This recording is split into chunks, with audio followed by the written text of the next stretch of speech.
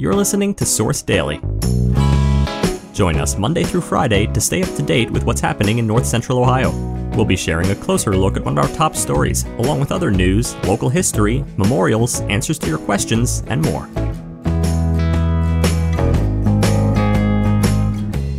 Today, we're diving into a recent development from Ashland County, where a sheriff's deputy was convicted for dereliction of duty, yet remains employed. Before we begin, a quick thanks to our sponsors at Uncommon Nostalgia, the purveyors of memories.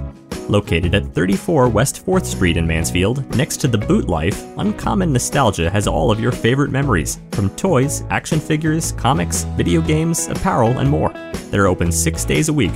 For more information, give them a call at 419-524-5242. Now our feature story.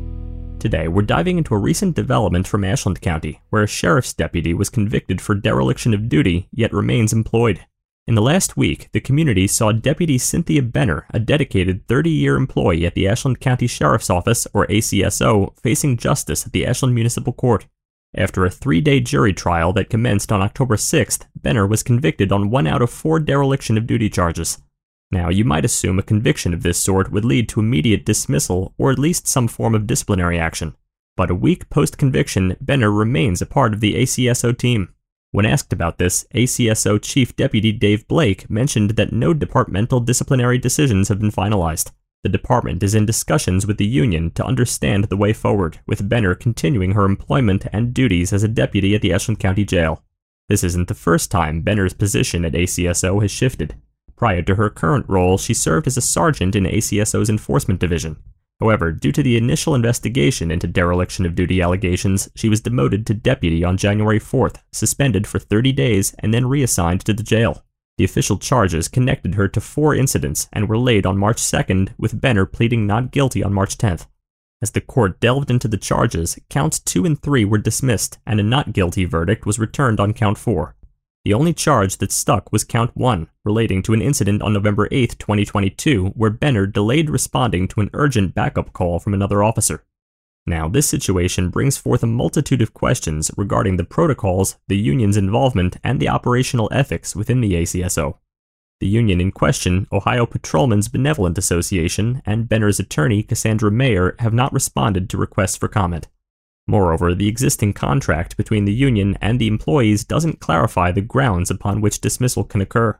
This story sheds light on the intricate dance between justice, law enforcement protocols, and the unions that represent the officers. Before we begin, we'd like to thank our friends and sponsors at Revision LASIK and Cataract Surgery. With over 25 years of proven commitment to the Central Ohio community, their team and knowledgeable Ohio eye surgeons are dedicated to bringing you into focus. To learn more, visit revisioneyes.com today.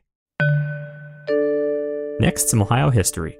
Today, we continue with more of Paul Brown's incredible coaching career. In 1950, the Browns defeated the defending champion Philadelphia Eagles in their debut game and later clinched the championship against the Los Angeles Rams. Paul Brown had now won 12 championships in the last 16 seasons and became the first to win college and NFL championships.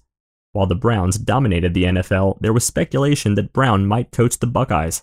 However, disagreements with Ohio State alumni and controversial player signings hampered his chances. The Browns reached but lost the next 3 championships. In 1953, the team was sold to a consortium who assured Brown of continued control. The Browns clinched back-to-back championships in 1954 and 1955. Finally, we'd like to take a moment to remember and celebrate the life of Jason Antrican.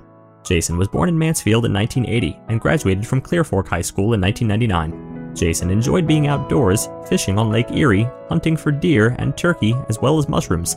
When it came time to cook up the mushrooms, he could not be outdone in the kitchen either. Above all, Jason cherished his family more than anything else in life. He enjoyed spending countless hours watching all Ohio sports teams with his son and father. He was a kid at heart and was always wrestling and playing with his son and his nephews every chance he had. Jason will forever be remembered by his many acts of kindness and his love of people and dogs.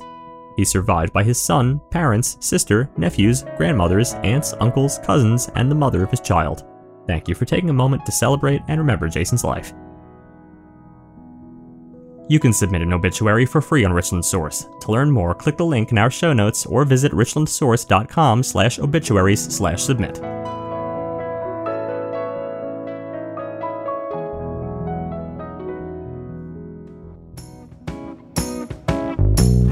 Thanks for listening. Join us again tomorrow.